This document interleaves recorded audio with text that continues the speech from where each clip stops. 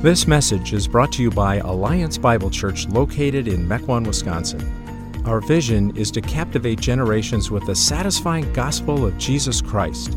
For more information about Alliance Bible Church or other resources, please check out our website, myabc.church.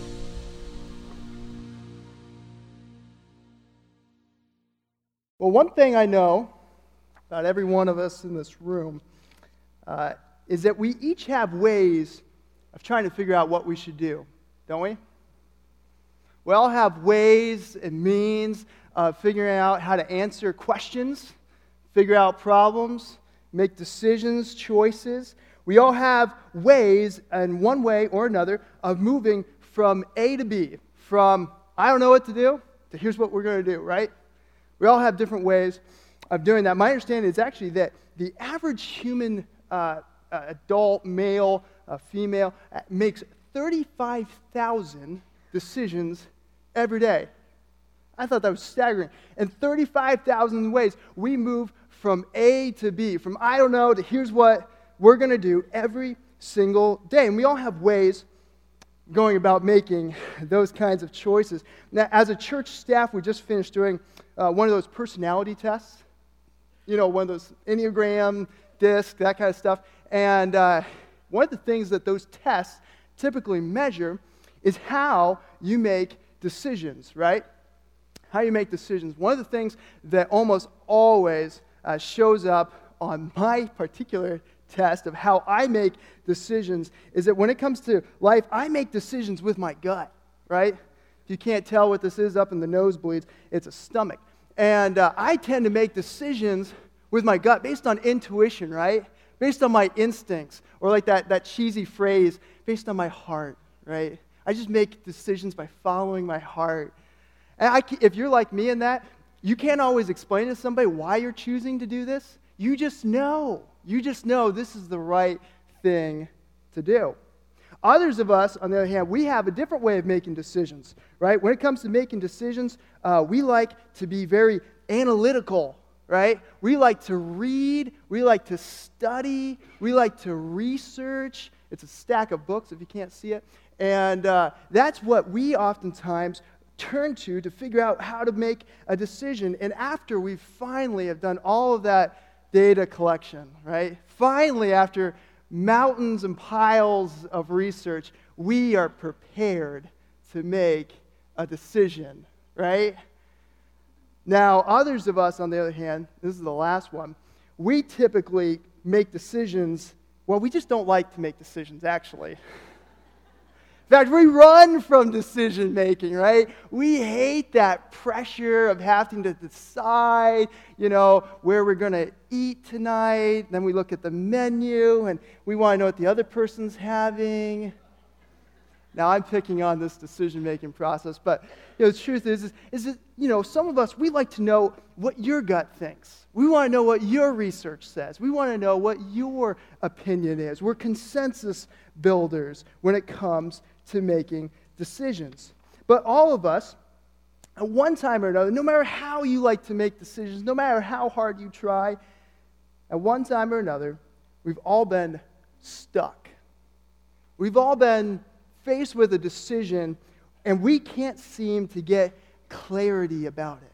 No matter how hard we try, right? We've all had moments and seasons of that feeling of confusion.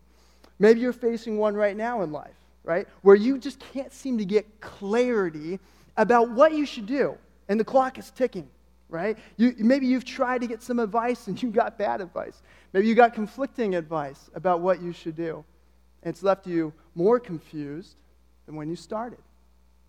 Others of us, we look at our past way of experiences and past set of choices and decisions, and we see all kinds of twists and turns in our choices that's left us with regret. We have regret about that night. We have regret about that week. We have regret about that whole season of our life. And it's left us with a lot of confusion about how we should go about making decisions into the future. Maybe you were so confused, that's how you ended up back in church, right? You figured, hey, maybe somebody else has an idea how I can deal with this regret and these confusions.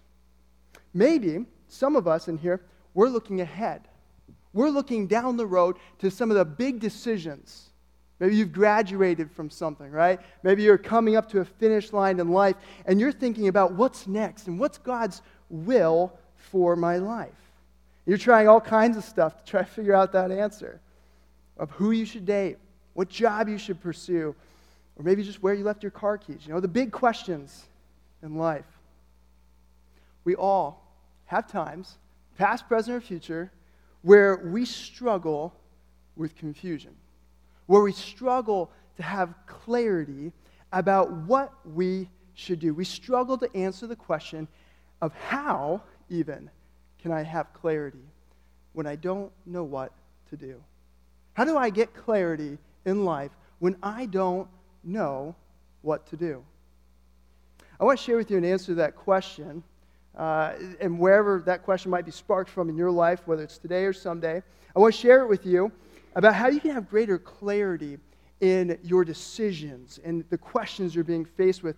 And this invitation, I want you to know, it's available to anybody. You know, maybe somebody invites you, this is your first time here or whatnot. This invitation is available to you. And we're going to see it from a passage of Scripture today from the book of Proverbs. And what I want you to turn to is chapter 3 of the book of Proverbs. If you're not very familiar with your Bible and you've never even heard of the book of Proverbs, the truth is you've probably encountered Proverbs, you just didn't know it. Proverbs has some of the most common sayings that we ever face in life, that we ever come across. Sayings like, pride goes before the fall, right? Or spare the rod, spoil the child. Or beauty is fleeting, right? Those are all different snippets that people have said from the book of Proverbs. Because Proverbs is a collection of wisdom. A collection of wisdom that primarily a man named Solomon either wrote or assembled. And he wrote and put this book together for the point of instructing people how to make wise choices and avoid foolish decisions. And in the first chapter, we're told that wisdom begins with the fear of the Lord. The fear of the Lord. This awe-filled respect is what is meant to drive our decision-making. And as we do that, we avoid foolish choices. And what we're going to look at is a section that happens right after that, in chapter 3. The first 3 chapters, they kind of function as a theology of wisdom. And then it's in the rest of the book that you have all those kind of short, pithy little statements about what the wise thing is to do in different situations. And really, those statements, you know, we should make sure we understand that Proverbs in those statements is presenting the way that life typically works, not a guarantee of how life always works. You have to understand the context of that. But anyways, as we're going to zero in on this passage in chapter 3, verses 1 to 12, what we have here in this section is a part where Solomon has set it up where you have this bookends of this phrase of my son, and what happens throughout it is that there are these 6 pieces of 2 verses each. It's a beautiful, very elaborate structure in here, and the first verse of every one of these pieces, verse 1, 3, 5, and so on, they all have a piece of counsel. And what follows it in the next verse each time, 2, 4, 6, so forth, is the reward of following that counsel. And we're going to focus on just one of these pieces, beginning in chapter 3, verse 5. It says this, trust in the Lord with all your heart, and do not lean on your own understanding. In all your ways acknowledge him, and he will make straight your paths. Or as some of you learned it growing up, he will make your paths straight. If you grew up going to church or Sunday school, this is a classic, right? This is one you've heard before. But think through what the passage is saying. The first piece is trust in the Lord with all of your heart. This idea of trust here is saying that you are to have a growing confidence in God, that he knows what he's doing, that he's doing what is best all the time. There's confidence in him. The word trust here, it's paralleled in the next verse with the word lean, right? This idea is a picture of leaning on something. We're to be leaning on the Lord. We're to be trusting Him, not just in part, but with all of our heart, with all of our thoughts, with all of our desires, with all of our hopes, that with all of our self, we are leaning on Him. And it says that we're doing that instead of leaning on our own understanding, right? As in our thinking, right? Our ways of making life work for us. We all have ways of making ourselves happy and trying to make other people happy with us, right? We all have ways of figuring out life. We all have a natural bent in life towards creating those things. This is calling us, saying we're not to be leaning on that. Instead, we're to be leaning on the Lord. We're to replace it with leaning on the Lord for our confidence, that He is our trust, not our natural way. And here's how we're to do that. The next part of the verse. By acknowledging Him in all of our ways. The book of Proverbs is going to go on here to give example after example of how we can handle problems God's way instead of ours. For example, it's going to push back against the idea of going in debt, saying that, hey, the borrower is a slave to the lender. Do you want to be a slave?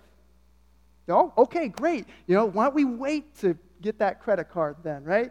It's going to go on to push against using beauty to get someplace, saying that beauty without discretion, it's like the nose ring of a pig, right? It's like putting a gold ring in the nose of a pig. So be thoughtful what you do with your beauty and what you wear. It's going to say that not disciplining your children correctly is not loving, so discipline them out of love. Proverbs is going to supply example after example of applying God's ways to life. And again, the repetition here is with all of our hearts. It's with all of our ways. It's this idea of complete commitment. It's stressing surrender in everything. Not just one area, in every area we're to surrender to Him. And that as a result, He will make your path straight. That's the natural reward of following, of surrendering to God in all of our ways. It's clarity. Clarity follows surrender. I want you to write that down. Clarity follows surrender. If you're not a Christian and you're wondering, hey, how can I know what to do in life? Well, let me tell you, what you do in life is following out of surrender. It's following out of where you're leaning on. And so for a follower of Jesus Christ, it starts with a surrendered life to Him. Certain options in that become clear because certain things get eliminated. Other things get highlighted. The way we make decisions with our gut or with our research or with our friendships, they all come under that trust of saying, I am confident in His wisdom. I'm confident in His way of doing things, that it's for the best. It's for the best for us. It's the best for me. That I'm committed to putting those things into practice. That's an attitude then that says, hey, before I even know what He wants me to do, it's already yes. I mean, I don't even know what He wants me to do with my money yet, but it's yes. I don't know what He wants me to do in that kind of relationship, but the answer is yes. It's a surrendered attitude that says yes before I even know, because I have total trust, complete trust with all of my heart, with all of my ways, that if the answer is to forgive, it's yes. Whatever His way is, it's already yes. And the natural reward from that kind of attitude is that He will make your path straight. The idea of straight here is clear. It's obvious. It's morally good. It's later on contrasted with the foolish man's way, which is crooked. Clarity is to be the natural outcome of surrender. I think one of the tensions that we face in this truth is that we have the wrong idea about surrender. See, we are surrendering to get something rather than to someone. We are surrendering to get permission. We are surrendering to get an answer. We are surrendering to get clarity. That's not surrender, friends. That's trading. That's saying, hey, listen, I'll follow if I get this. If I can have permission, if I can have an answer, if I can know, then I'll surrender. That's not surrender. That's trading. That's trading. I remember going through big rounds of this in college, trying to make decisions and wonder, God, what's your will for my life? I just want it to be this and this. And I want to know in this way and this way. And I need answers about X, Y, and Z. And I would get nowhere. Fasting and praying, wondering what to do. God, why won't you answer? I began to realize that the answer was Him. The answer was, I'm not actually surrendering. I'm trying to trade here. I'm trying to trade my surrender for clarity. I realize this may seem a little bit deeper, but our first calling in life is not what we do. It is to God Himself. Being with Him is the answer. It is the satisfaction of our hearts. And until we are with Him, until there is surrender, there's no clarity. There's no real clarity. Until He is our trust, then we can't acknowledge Him in all of our ways. We're not trusting Him then. If we are going to truly trust Him, then we're going to be able to then take that next step of following His ways. Our confidence in Him and our obedience to Him are linked. Remember, our trust and our acknowledgement to Him are linked. We're called to acknowledge Him, by the way, and not just part of our ways, but all of our ways. Somebody pointed out the very real struggle that we have for this. As I was studying for this message, I came across a very brilliant, I thought, comparison here. They were asking the question, why is it that an ER doctor seems to have a lot more success than a counselor? Well, it's pretty clear. When you walk into ER, you don't give any more directions, right? You don't give any advice. You don't give any orders, right? You give one thing, yes. You have one option, I'll do it, right? You have surrender when you walk into ER, but when you walk into a counselor's office, it's a lot different, right? You drive home, with the car or with your spouse, and you go, well, I don't know about what he said. I don't know about that. I don't know about this. You're not taking orders. You're taking advice. Friends, we need to stop treating God like a cosmic therapist with suggestions. Instead, we need to look at Him like an ER doctor with orders. Not just in part, but with the whole. In all of our ways, we're to acknowledge Him. That's the idea behind acknowledge here, by the way. It's not just, hey, nice seeing you, right? No, it's more than that. It's the verb of knowing Him. This is an intimate experience. This is a personal experience, saying, I recognize Him and His authority. He is the doctor for my decisions. He is the one who I trust so much so that I'm already going to do whatever He says. I'm going to personally come under that kind of authority. That's acknowledging God. It's not leaving the back door open saying, hey, if this doesn't work out, we got some options back here. No, it's all in. It's all in. It's surrender, not trading. I'll obey in surrender. In trading, I'm open for other options.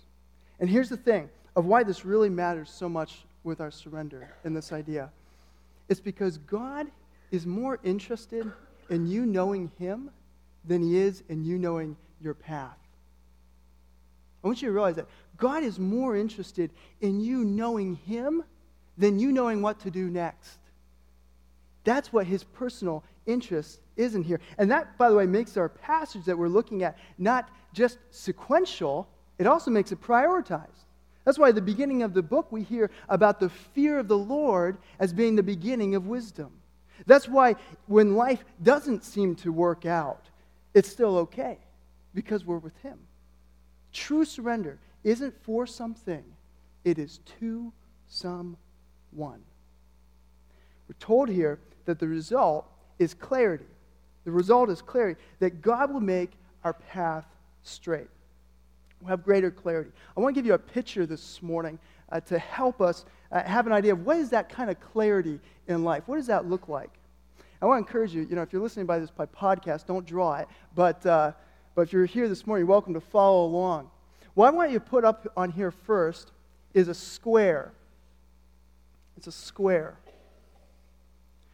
I want you to picture, imagine that if you could somehow fit all of the things that you could ever do, all the things that you could ever want inside of this square, that all those things were there. We know as finite human beings that we can't just do whatever we want. We can't just want whatever we want. We're limited in those things. Only God is omnipotent. He's only one who's omniscient. So we could fit all of our things inside of a finite thing. Second thing I want you to draw in here is I want you to put a circle in here. Put a circle in there. I want you to think that this represents that moral line that God has established for our life. That everything in our life can fall in one way or another onto one side of this line. That there are things that are wrong and there are things that are right. That we've been given by God clarity as to what to do in so many things. You don't have to wonder if, sex outside marriage is wrong because God's established the line for you. You don't have to wonder about cheating or gossip or lying and so forth because God has established a line that says that that's wrong and that this is right. And that everything inside of this line we are free to do. Sometimes we think that we are only free in small decisions. That's not the case. God has given you freedom in small decisions of what toothbrush to buy at Walmart. He's also given you freedom in big decisions of what job to take. If that doesn't fall into a category of sin, you're welcome to take that job. You have freedom in Christ inside of what is right and wrong. Moreover, you also have freedom about who to marry, right? You have freedom in Christ to marry somebody as long as you're not crossing over a boundary of right and wrong that God has set up. Now, I want you to put one more thing on here. I want you to imagine a wavy line going all the way around the inside of this circle. Because oftentimes, we need not just to know what's right and wrong, we also need wisdom. See, wisdom helps to keep us further from sin and closer to enjoying a righteous life with Christ. It keeps us closer to enjoying life and further from doing what's wrong. Wisdom says that, hey, you know what? It's not wrong to be wealthy, but we better be careful what we do with our wealth and how we gain it. Wisdom says it's not wrong to talk a lot, but you better be careful what you say because it's not hard sometimes if you're talking a lot to end up in sin, right? Wisdom helps keep us further from crossing over the line of sin and closer to doing what is right. Final thing I want you to put on here is a dot. A dot. Because there are times inside of our life where God might speak to you. There's times in your life where He might tell you to go somewhere, to give something, to say something, and so forth. It might be something that at times it might not even feel wise because you're risking something. Maybe you're going against some of the natural ways of doing things. But it is wise because you are obediently trusting the Lord for your way. It's done out of a desire to trust Him with all of your heart. It might sometimes seem unwise to speak up in a certain meeting, but God might prompt you to say something. It might feel wiser to just keep your mouth shut when God's saying, I want you to open it. I want you to risk. I want you to obey me. That is what the wise thing to do would be. Oftentimes, though, this is the one thing that we're really worried about, right? We're really worried about getting these things right and hearing from God in some particular way. We get really concerned and worked up about these kinds of moments, and we sometimes ignore the rest of the clarity that God has given us in our life and say that, well, God doesn't, He's not really helping me with my confusion here. No. I want you to realize, if God chooses in some way to speak to you, give you, something to do specifically, He won't make it unclear. It will be clear. You won't be wondering, was that last night's pizza that I'm feeling right now, you won't be wondering about it. Our God is a great communicator. And if he doesn't use it, I want you to know, that doesn't mean that he hasn't provided you with clarity about what he's calling on you to do. And as we're making decisions with this kind of complete commitment, we can see this modeled for us by Jesus. We can see this modeled in the life of Christ as he took on a finite human form, as he was tempted in every way, Scripture tells us, but never did anything wrong, but did everything right. We're also told that he grew in wisdom and stature, right? Jesus knew at times what would cause offense and avoids it. And other times, out of the following the leading of the Holy Spirit, he runs right towards it. He takes risks. He takes risks by having conversations with a prostitute that we would say, hey, don't ever go near that line, right? We would say that wouldn't be the wise thing to do, but because he's following the leading of the Holy Spirit, it is exactly the wise thing to do. We can look at it and see that Jesus perfectly follows the Lord with all of his heart, in all of his ways, and he enjoys the clarity of knowing his Father's will. So what do we do with this? What do we do with this? I want to give you a couple of thoughts here. First of all, in whatever your typical decision-making style might be, we need to work at internalizing the truths of Proverbs. If you're like me, and you're a little more of the gut decision maker, right? You need to actually work at having personal experience doing the Proverbs. You need to personally put your hands to the test, because I know something about gut decision makers. We base a lot of our gut on our past experience, right? We base it on what we know, and that's what makes us make those kinds of decisions. So we need to personally experience that. If you're a little more of the analytical way of making decisions, you need to especially spend time reading and studying Scripture that is going to help you think in a way that will allow that thinking to influence your actions. Thinking is a key thing here. And so taking time to study Proverbs, to study Scripture is important. And finally, if you're someone who leads a little bit more by consensus, you lean on friends for advice and so forth, you need to make sure that your life is filled with friends and advice givers that will point you in a direction that's in alignment with God's ways.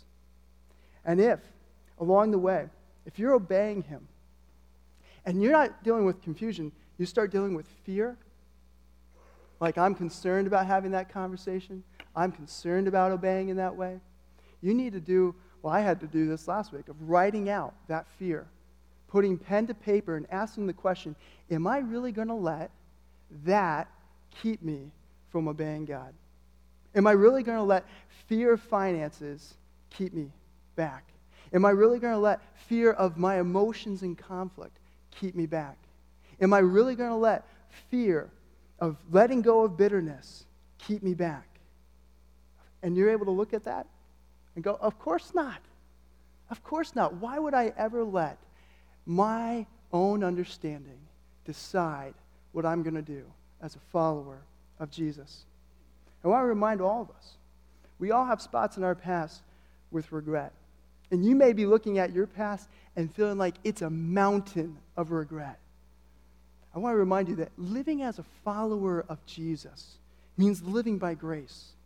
And as my friend in here, Maria Silby, likes to say, that you are what you are in spite of your regrets, not because of them. Because living in grace means that your life has no amount of regret that can keep you from God's hopeful future. No amount of regret, no amount of sin can ever hold you back from a future outcome that has hope and life in it with God's grace. And friends, it's a new day. 35,000 decisions will be awaiting you. And so you can live, not letting regret hold you back, because the hope that comes from surrender leads to a clarity of life. And you can live enjoying that clarity. Will you pray with me? Father, we thank you so much. Lord, we recognize your goodness and your mercy towards us. We recognize that your kindness in every way has led us to this moment of being able to recognize your grace in our life, that your heart is for us, that you haven't left us without clarity, that as we surrender, instead, we get to receive it. And so, Lord, would you come, Father, this morning for the moments in our world where we sense that fear, that anxiety about what to do, would you remind us, you are our ER doctor. You are the one who is influencing our decisions, and we're able to trust in you, not fear. We're able to look to you in confidence and in faith, not wondering, not being doubtful, but instead enjoying who you are in the life that comes. Amen.